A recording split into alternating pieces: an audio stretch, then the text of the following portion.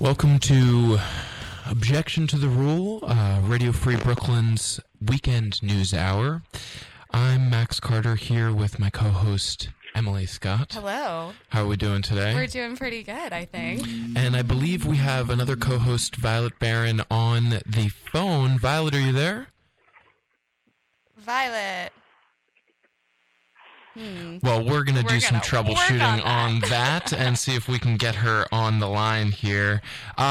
This week we'll be we're covering everything from New York Democrats pushing to decriminalize sex work in a post-Fosta Sesta country to the latest immigration scandal in which 900 people were held for weeks in standing room-only facility with a 125-person capacity intended for 72-hour detentions. And also Theresa May's exit from Brexit. We've got a lot on the docket today. Let's kick it off with some local news, though. Yeah, all right. So, there are some New York Democrats who are gearing up to propose a bill decriminalizing prostitution.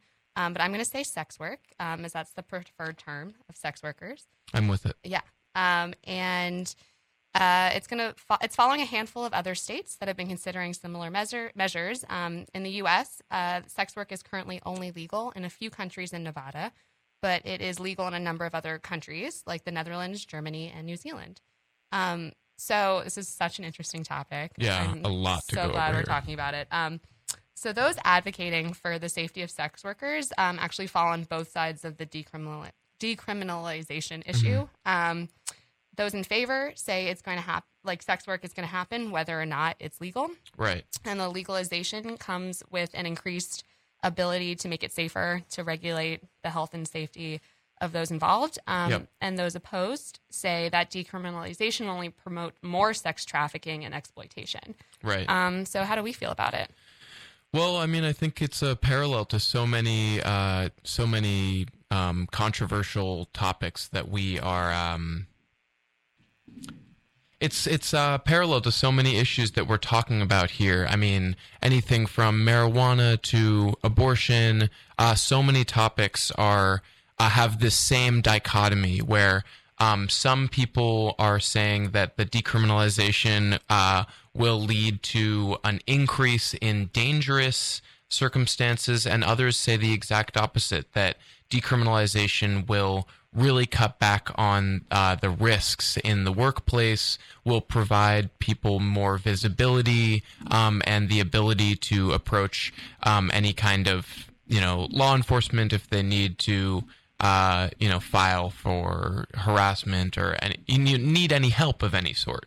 And I tend to be on that side of the argument where if you are criminalizing the work that people are doing, they have less recourse to find justice in situations that are super problematic.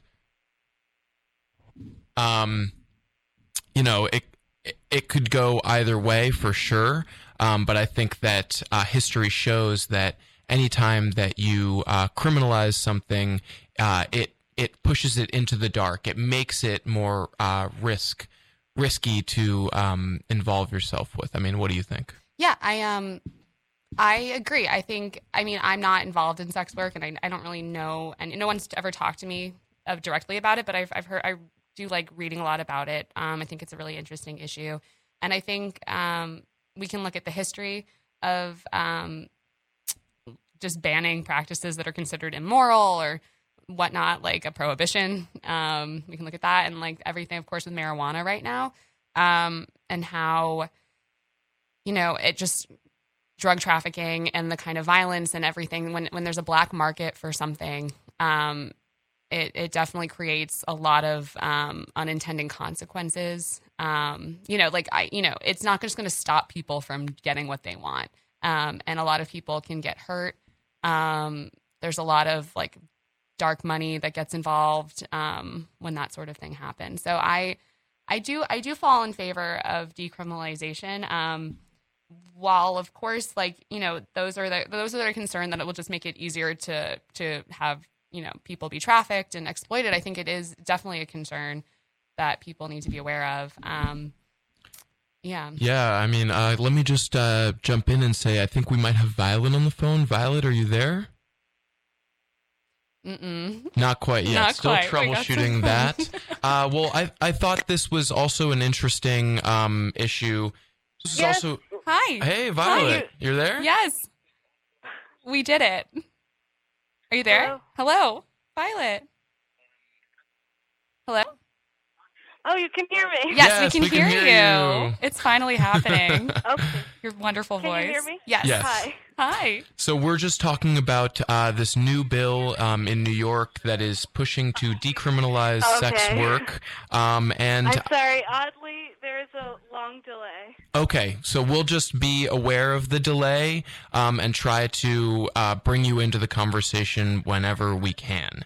I was just about to say that this bill is really interesting in light of the FOSTA SESTA bills that were passed this past year in terms of how sex work is.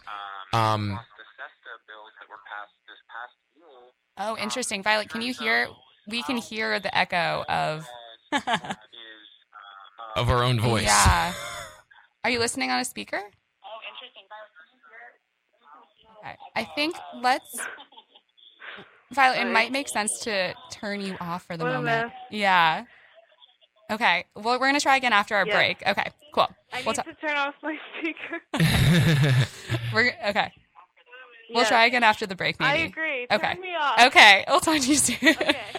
All right. Cool. FOSTA SESTA. Let's Yeah, go. so it's just a very interesting environment at the federal level to be discussing decriminalization. The FOSTA SESTA bills we're dealing with online sex work, saying, and they criminalize people looking for sex workers, trying to access sex workers over the internet in the hopes that it would make sex work more safe, that it would cut back on sex trafficking.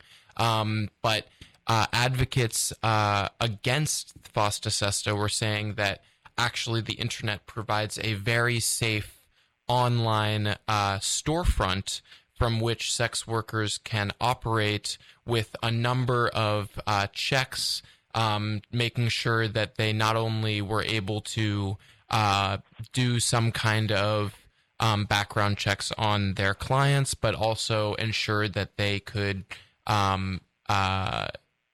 meet up with these people at safe places.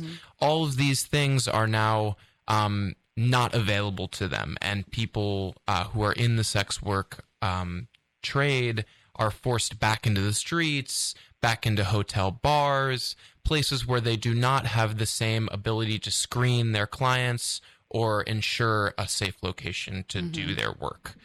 So I think that we're going to see a similar pushing into the dark of sex workers with if this decriminalization bill does not pass. Well, in New they York. actually don't expect it to right now. Right. They are working, from what I remember, they're working on a few other measures. It's like kind of like it's a whole package of things that they're discussing at the moment. They don't expect it to be fully decriminalized right now, or maybe not soon, but the fact that they're talking about it is huge.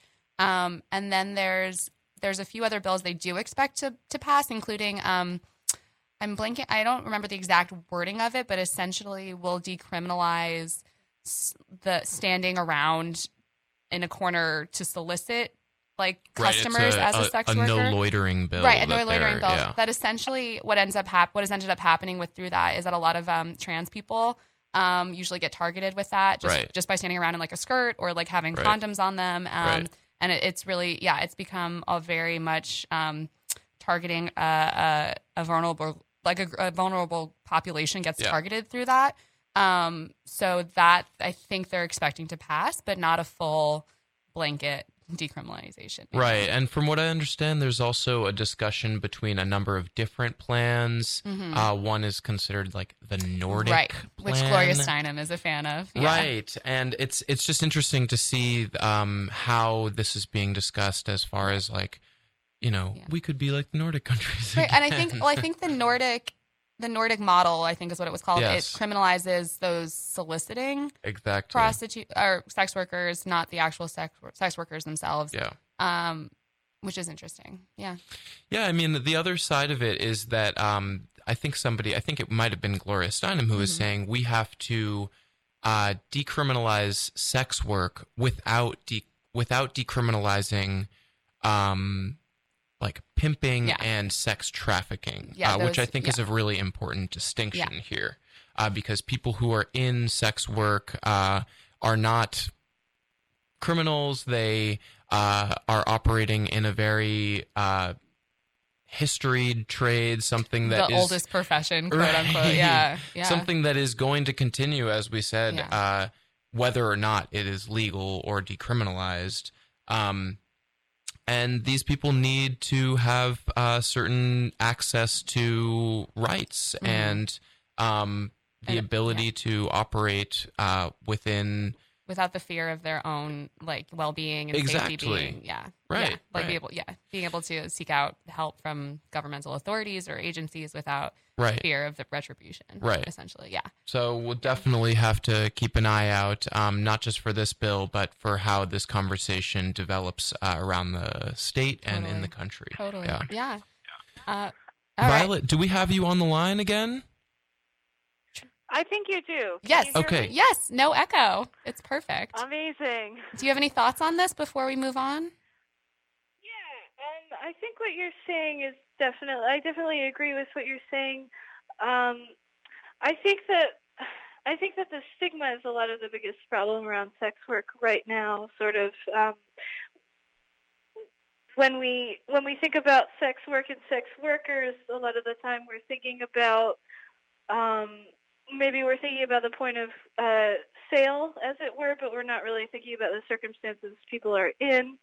And the other side of that is also, I know people who have been involved in sex work, not necessarily what people think of when they think of sex work, but like sort of domination work and other stuff, things that aren't, things that are sort of in that wider world.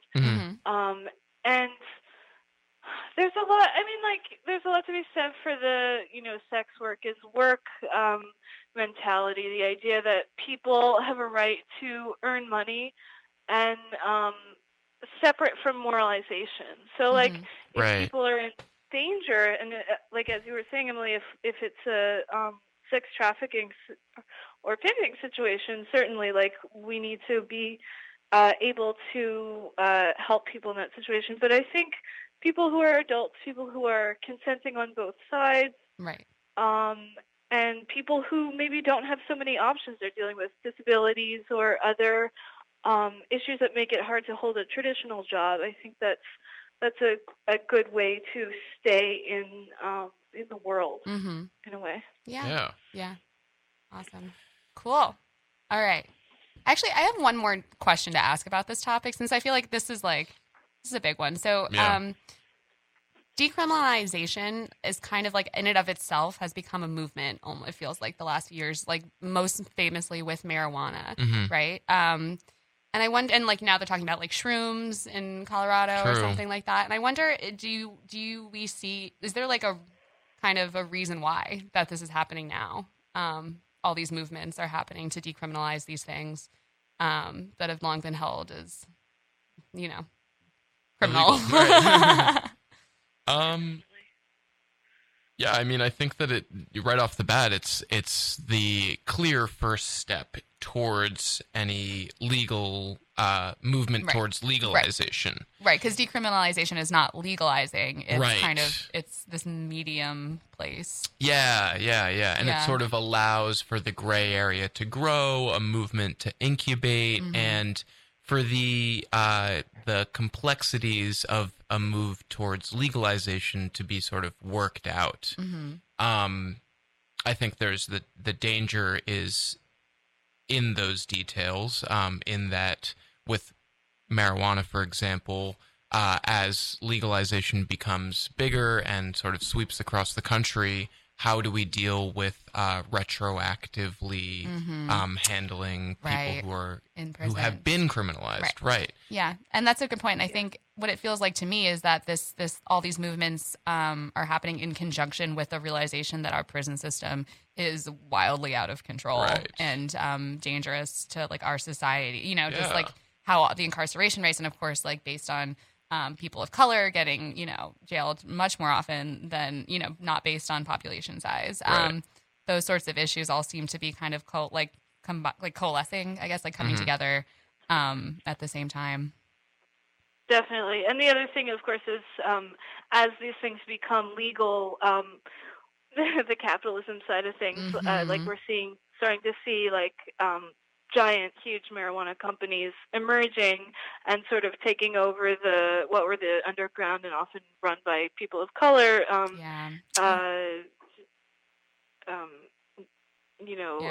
ways to get these weed. And if prostitution became illegal or sex work became illegal, it would be another issue. Yeah. One tweet that I thought encapsulated that dynamic very well is somebody said, as soon as the dispensary looks like an Apple store, we need to release a lot of people from jail. Yeah, that's so true. Yeah. All right, great. Okay, so next topic on the docket for local news.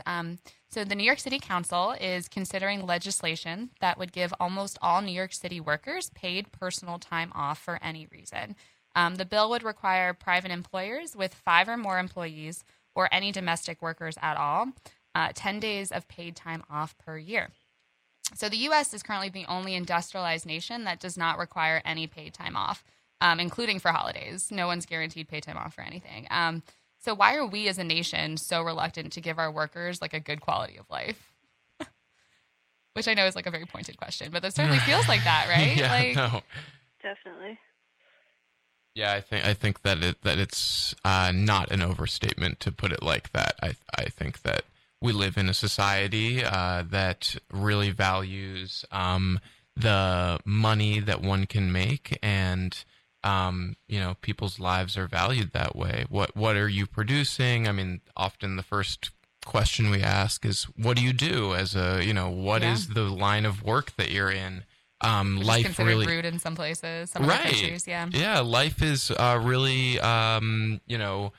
given a value through what you're producing, and I think that vacation time is almost poo-pooed as lazy or not valuable in a way that employers are being pushed to give it. And what's actually interesting about that note you just said about vacation time is that there are some like startup-y, like quote unquote innovative like models of businesses that give employees unlimited vacation time theoretically. I'm ready. When that happens, though, the employees are often more likely to take less vacation time than they used to. Interesting. And it's not just the employers, it's almost like employees in some scenarios, or like it's like something about the culture and the society that it's like they're either they feel guilty, they feel embarrassed taking more time off, even than they then they have like their set period of time and they have to take it all versus they can take whenever they want off. Yeah. Well, it's a really clear parallel to the decriminalization conversation where one says if you make it available to everybody without any caveats, then will it increase the use or will it make it normalized and therefore less dangerous? Right. Yeah. And I would say another thing is just like that's one way to solve an issue that we're having as a country, right? Which is like intense expectations of overproductivity without space for everything else in life. But I think what you were saying with the startups unlimited vacation time, they're not really. It doesn't sound like they're really like lessening the burden of productivity expected of people, right? So there's still this like push to be accomplishing so much, and maybe that doesn't really fit in with the rest of life. Right. So. Yeah. Yeah. I mean, maybe the conversation needs to be more around what are the expectations of productivity, and how do we value our time and our lives? And that's actually, there's a note in Metro New York where I was doing some research for this, so that apparently since 1973, American workers' productivity has risen more than 6 times the rate of workers' wages. So like, how does something like that, first of all, happen? Like, how do we let that happen, and then how do we fix it? I mean, this is a good step, right? Paid time off guaranteed for sure. Almost everybody. But then when you look at this small push for some small victory in the 6 light times. of and in the light of the fact that certain CEOs and corporate executives' salaries have skyrocketed. I was reading something about how Elon Musk's salary this year or bonus this year or something like New York Times or some outlet always does like a chart showing ratios, and they had to totally change the model or expand the size of it because his was be up the highest ever, above and beyond anything. They've increased the size of the fold out wall poster. 1973. Yeah, it's crazy. Yeah. All right, cool. So I wonder if this is a good time to take our first break. Sure. So, I guess we'll take a short break and return with more discussion of the news. Stay tuned for discussion of the latest shooting, an alarming rise in deaths of gray whales, and the DHS's latest scandal. We'll be right back.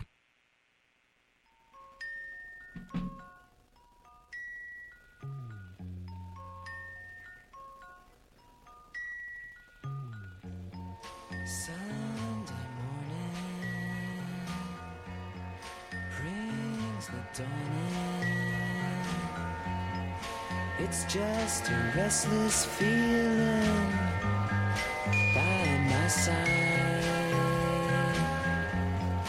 Early dawning, Sunday morning. It's just the wasted years so close behind. Watch out, the world's behind you. There's always someone around you who will call. It's nothing at all.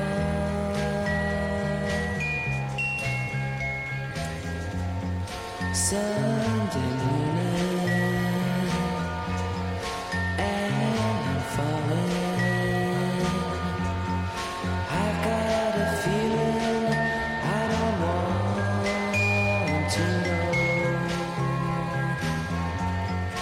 Early dawning, Sunday morning.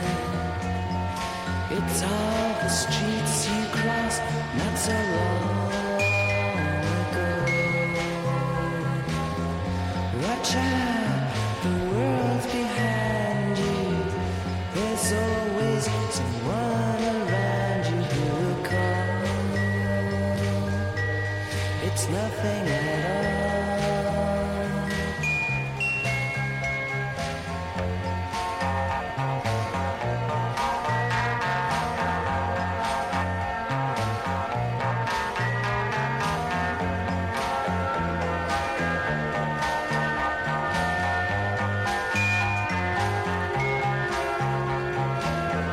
Watch out, the world's behind you.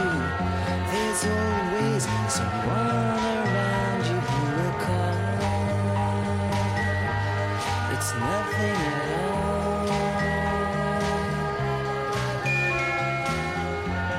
Sunday morning, Sunday morning, Sunday morning. Welcome back to Objection to the Rule, Radio Free Brooklyn's weekend radio news hour. We just heard Sunday Morning by the Velvet Underground. Before Sunday. Right. It's only right. Yes. Before the break, we were discussing some really exciting initiatives in the state, protecting sex workers, ensuring paid time off for workers, and upgrading student Oh, right. Yeah. You're right. And we were gonna talk about as well an upgrade to student Metro cards. So definitely look into that. Some really interesting initiatives going on this week and in the coming months. In this next segment, we're dealing with news of a darker nature. Violet, are you there? I am. Can you Yes. walk us through some of these stories? Sure. So this Friday, we had another, unfortunately, mass shooting in the United States. Yeah. What authorities are saying now is a disgruntled former municipal city employee in Virginia Beach uh,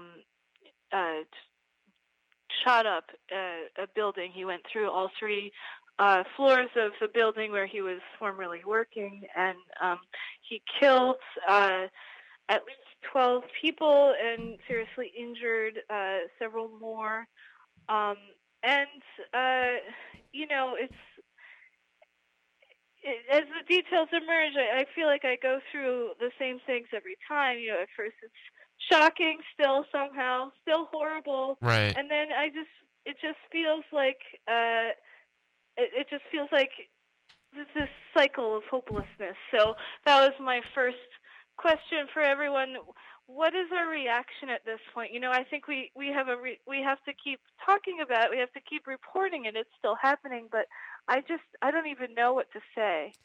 Yeah, and I think, I mean, honestly, I saw the New York Times alert, and I literally just showed it to my roommate, and was like, of course, and almost rolled my eyes, but not like it doesn't. It's just like of course this keeps happening. Yeah. And because it does feel like Right. hopeless, and that's a really good point. We have to keep talking about it like it's not just normal, normal. And This isn't it's normal. really interesting that Yeah. the conversation has changed from, oh my God, what are the motives? How did this happen? To how are we still not dealing? How do we even react to something like this that has become such a consistent part of our lives? I mean, basically week in and week out, we are dealing with multiple deaths in shootings. There was it was either the other day or last week or something, I saw something where it's we were 150 days into the year, and so far there have been 151 deaths due to gun violence or something, mass shootings or something like that. Yeah. Yeah, it's crazy. Yeah, and it's just it's unclear what to say, what to do.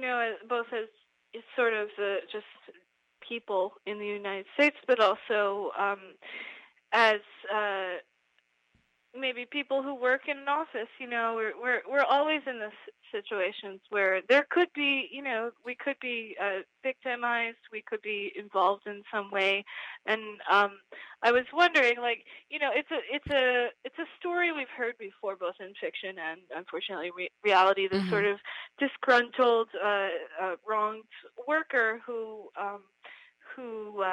takes some sort of revenge, who targets people in his former workplace or her former workplace there. And I'm wondering, obviously it's a gun control issue, sure. I think many people agree on that point, but I think we're not there yet. We're not there yet in terms of gun control, and I think Virginia is a country where there are more open gun laws than a state than other states. So I'm wondering, is there anything? Should there be anything that employers do or can do to sort of de-escalate tensions as a proactive measure, if that makes sense? That's a really interesting question, because it kind of brings up the idea of offering resources to people you fire doesn't sound that bad, but it's also right. It's maybe but it's also this thing where it's is that just because we're afraid they're going to come back and kill us? And is that that seems that's also seems crazy. Just completely change the way we deal with employer-employee relationships, but also also seems okay, maybe that's not if you get fired, that's huge for you. Yeah. I mean, I think that anybody who is let go or terminated from a job should have some resource that is offered or extended to them that allows them to transition into whatever their next thing is. I think that a lot of times people are let go and just left empty-handed without any... Yeah, I mean, there's severance pay, right? Which happens, but like that only gets you so far. And not every place will offer a severance package. Yeah. So... Or a sustainable one for as long as it takes, certainly, to find a new job. Yeah. But then and the other thing, of course, I'm sorry. Yeah, no, go ahead. The other thing is mental health support or just counseling. You know, I think a lot of times when there are major transitions, workplaces will offer counseling as I think as you know, as a cover your ass measure. You know, just a way to make sure that nothing happens. But you know, I don't think anyone would do that in a employment severance situation, but maybe they should. Maybe that would be another way. Yeah. And, you know, not to play devil's advocate, but to bring in a similar conversation that we've been having all day. When we argue for the effectiveness of decriminalization and legalization in so many other facets of our life, how do we justify the banning of weapons? And are we taking the wrong approach? Or, you know, how do we justify that approach when in every other facet we are arguing for the decriminalization and the expanding of access to everything else? That is a very really interesting question. Yeah. Wow. Good job. You snuck that up on us. Yeah. It's not in the script. I mean, I think there's always the question of, you know, there's always like who is being hurt by, like what is the potential bad versus personal freedom that can come of an issue, right? So like two people having sex is not the same as someone with an automatic rifle who can take down 40 people in 2 minutes, in like 2 minutes. Right. And it's that pros cons thing. I mean, it's also, but what you bring up is like, it's all those larger issues, right? Where like these states that are like, you know, like you get a gun. Sorry if you die in your office is also like, well, no, you can't have an abortion. Like, you know, it's whose lives are being valued here, right? Yeah. Yeah. But I think that also it brings up maybe the criminalization of gun ownership avoids the deeper rooted issue of what Violet was talking about with mental health and how we value workers, like we were talking about earlier with the paid sick time or paid leave of any kind. I think it's you know, I think every conversation about mental health, it's very important and it can continue to happen no matter what. But I also think that that's a lot of politicians default on like, oh, it wasn't the gun, it was the guy with the gun. But it's like, no, but like he couldn't have killed 40 people in 2 minutes with a knife. Like, absolutely. You know, it's both. It's all of those things, I think. Yeah. Right. Yeah. But Max, yeah, like that's a really good point, and it's something I think we're seeing a little bit on the side of all these national conversations. I think we've seen it in media a couple of times with discussions of the Me Too movement. You know, that some women want to carry a gun, want to feel that they can defend themselves, you know, in a harassment assault situation. And the other thing is, it's not really my story to tell, but when we spoke about this a couple of years ago on the show, Ori, our founding host, mentioned that you know, some people whose family growing up had guns, and people in the Black community feel they need to protect themselves, and they feel more comfortable at home, maybe in a more rural situation or any situation, if they have means to protect themselves and their family. Yeah, I mean, it is a tragic situation, but in a lot of communities, the help that you're going to receive is not going to respond right away. Response times of emergency services can be extraordinarily long, and a lot of people rely on their own community to protect and serve, as you know, as the saying goes. And so how do we balance the needs of those communities of people who feel the need to protect themselves and arm themselves for protection or whatever, with the need to protect those who are unarmed. And just going about their daily lives. I mean, I think that there's endless debate that is going to be held on that conversation for sure. Woof. Yeah. All right. Should we? Yeah, I think we should move on to the next one. Violet, you had brought in a story about scientists investigating a spike in the number of deaths of gray whales. Can you talk to us a little bit about that?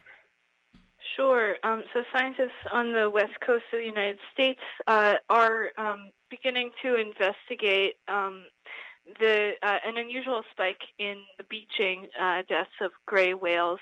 They're coming up on shore, looking sort of emaciated in much higher numbers than had been previously the case. About 70 have come up so far this year. Wow. And it's interesting actually because in discussing this, the population of gray whales had actually risen over the last couple of decades. Over the last 10 years, it rose pretty exponentially, and even back in 1994, I believe, this species was taken off of the endangered species list. So that's maybe something that I wasn't expecting to hear. But in any case, they're looking into it.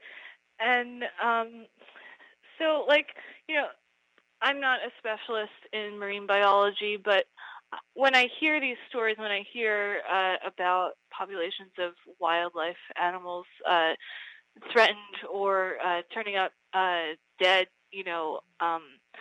I have almost a primal reaction to it, especially in the light of the recent UN extinction report. Right. So I just wanted to start off the conversation with what does this bring up for us when we hear about a particular animal population that's being threatened?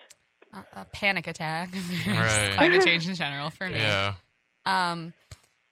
It's scary, right? It's almost, it feels apocalyptic, right? The Absolutely. view, just the mental image of beach,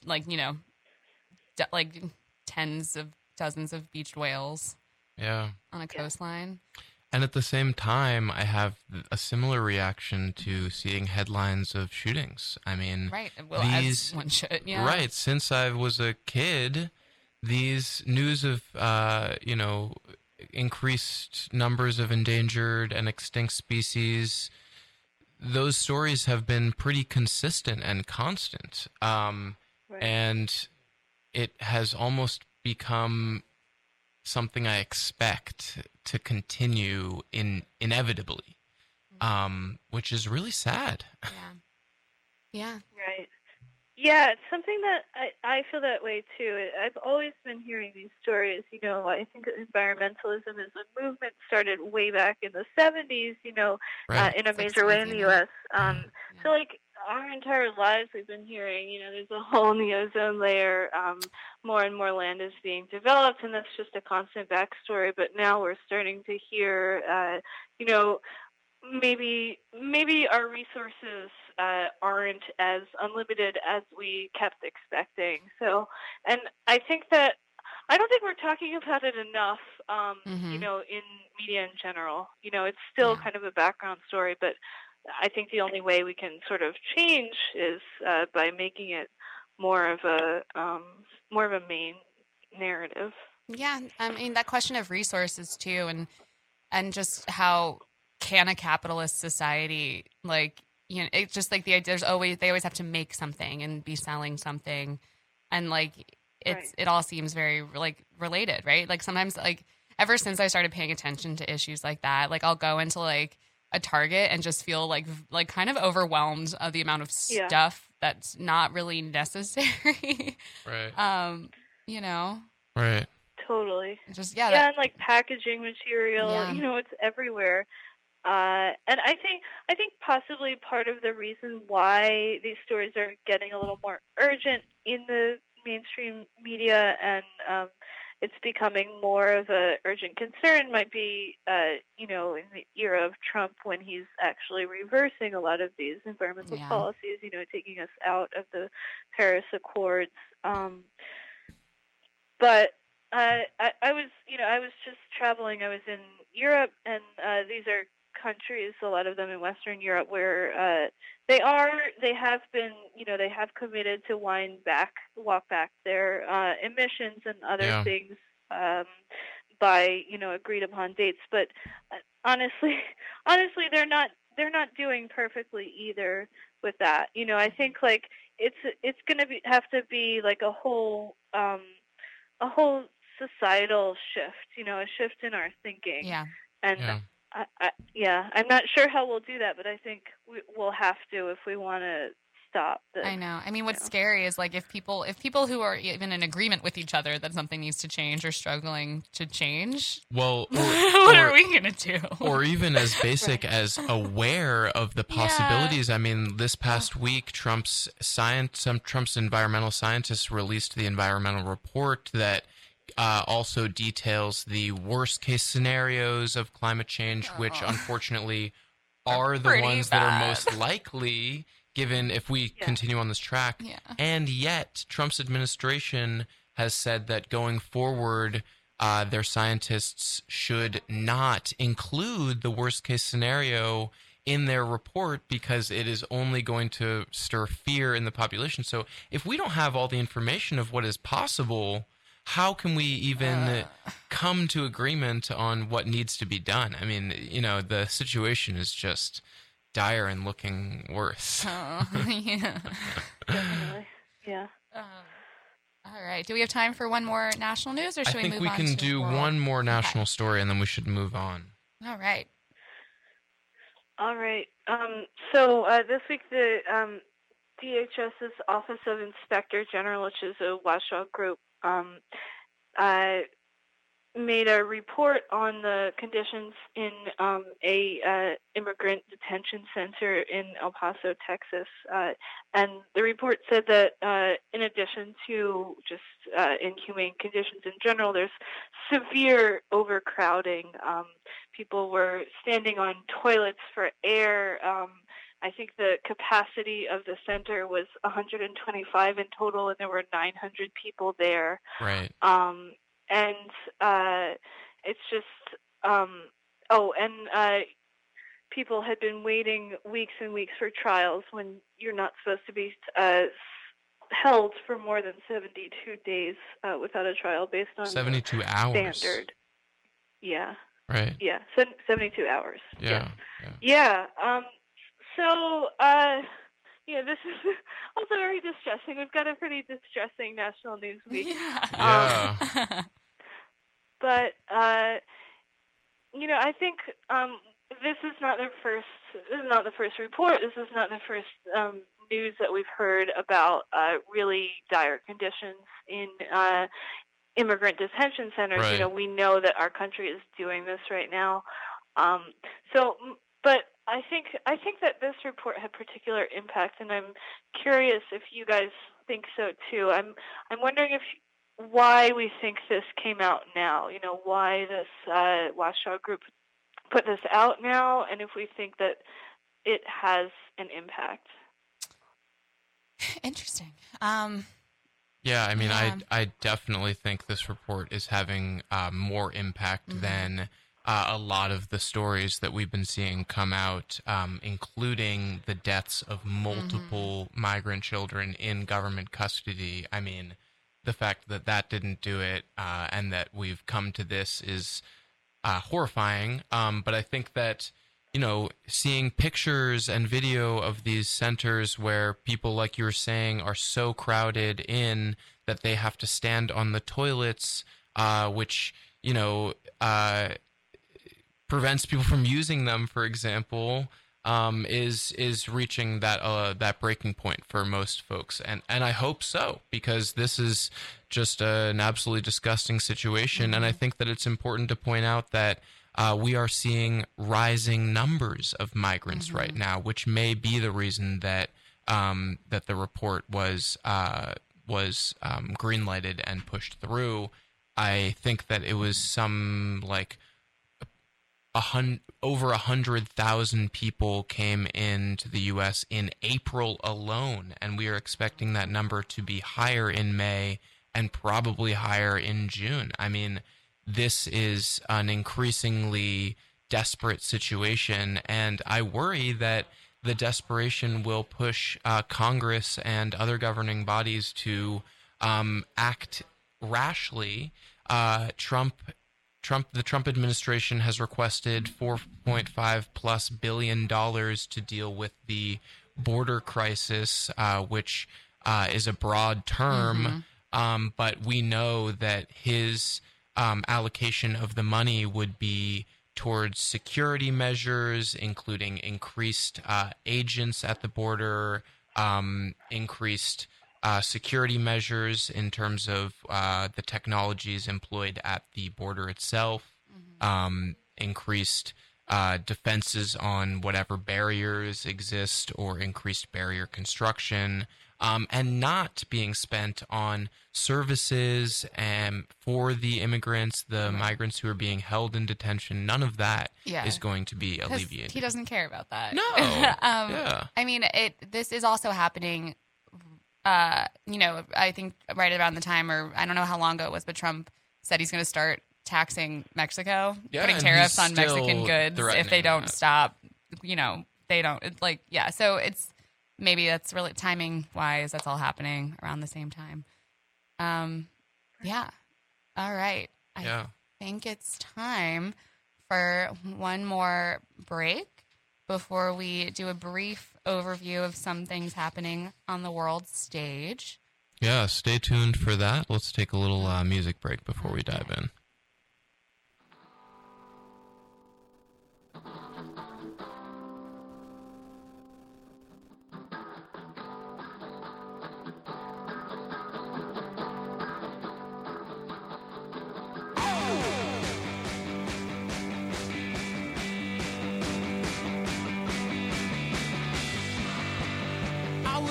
Functional way. I had my brown sound jacket, Queen of gold collect on my arm. She was my garment down. She was my good luck charm.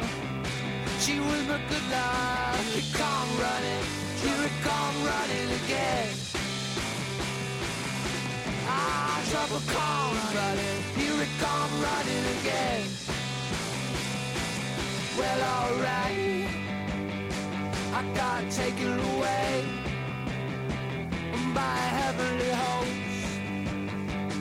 to a heavenly place. I didn't want to leave, I would not be swayed. But here it come running, here it come running again. Trouble where the kids are, here it come running. Well, are you picking up, are you picking up what I'm putting down? Putting down, come running, here it come running. Running again.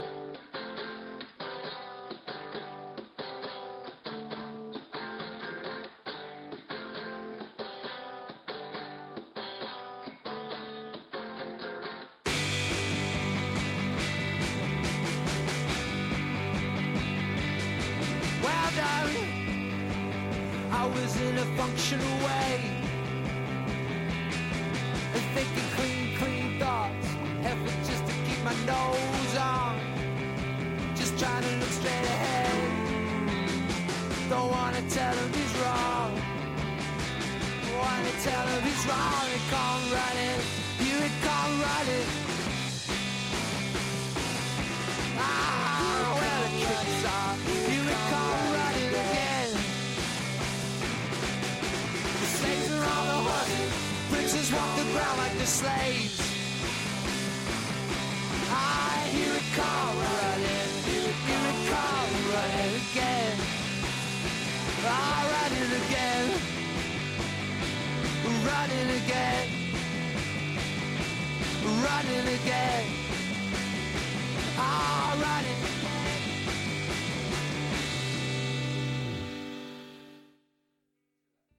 All right, guys. That was Trouble Comes Running by Spoon. And we're back on for our last segment of the day. Right, so I think we're going to move on to a little world news. We don't have much time, so I think we'll just dive into this one story. King Salman of Saudi Arabia gathered 21 Arab nations in Mecca to unite in a common position against Iran. The six-nation Gulf Cooperation Council and 21-nation Arab League presents... all of those nations present called for Iran to stop, quote, interfering in the internal affairs, end quote, of its neighbors and denounced Tehran's, quote, threat to maritime security, end quote, in the Persian Gulf. King Salman admitted that, quote, failure to take a firm position against the Iranian regime, end quote, in the past had led to, quote, led to the escalation we see today. I think that this is all complicated by a simultaneous initiative that this council decided on to call out the U.S. and other nations for moving their embassies to Jerusalem in an effort to legitimize Israel's claims to Jerusalem as its undisputed capital. How are we viewing this as, how are we viewing this in relation to the U.S.'s interactions with the region? It's complicated, for sure. And I think, the fact that the U.S. and Saudi Arabia have like an alliance despite, human rights issues makes it so complicated, right? Yeah. I mean, on one side, we have the unification of the entire region, and the alignment of that unity with the U.S.'s policies to criminalize Iran's activity. And on the other side, we have the entire region coming together to call out the U.S.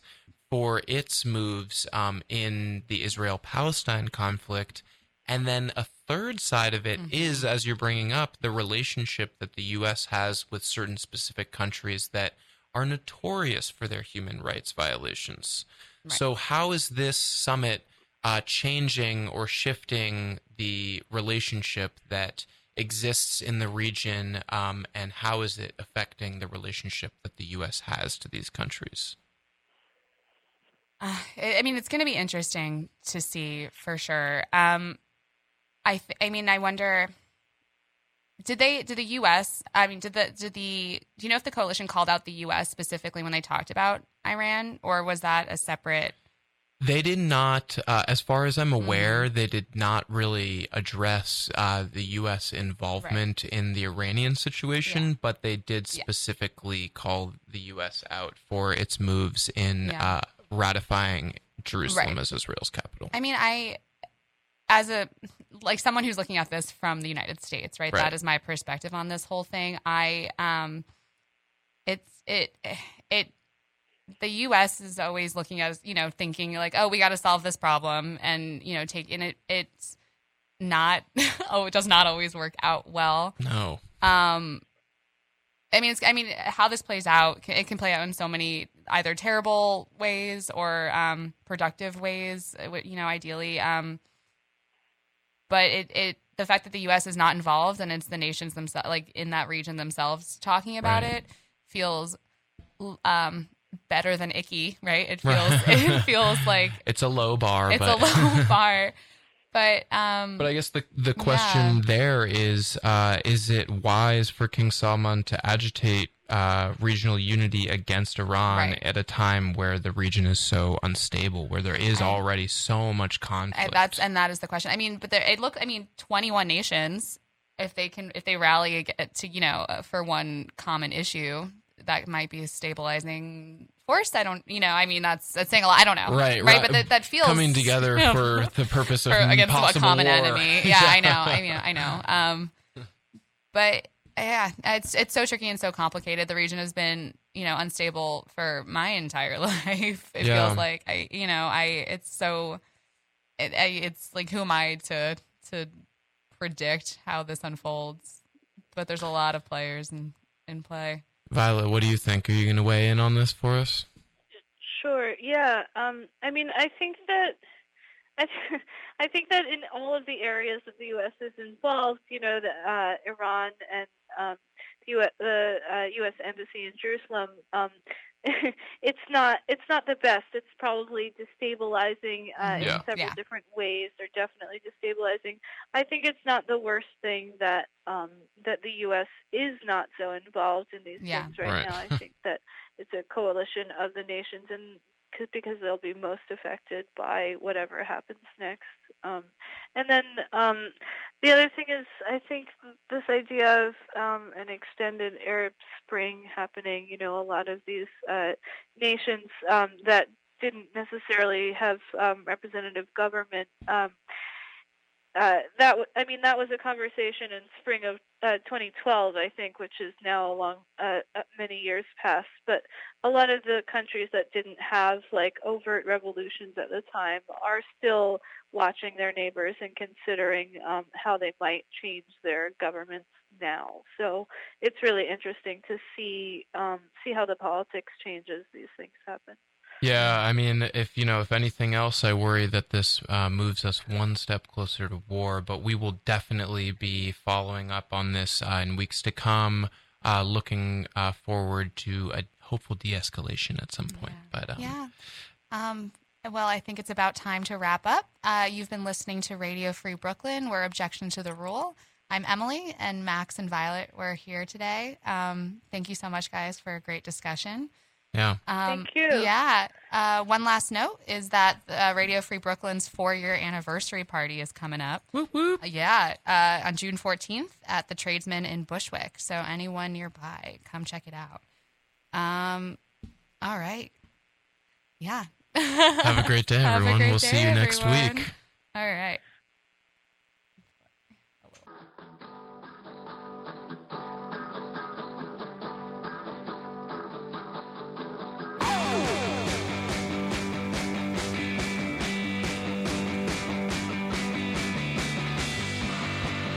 I was in a functional way.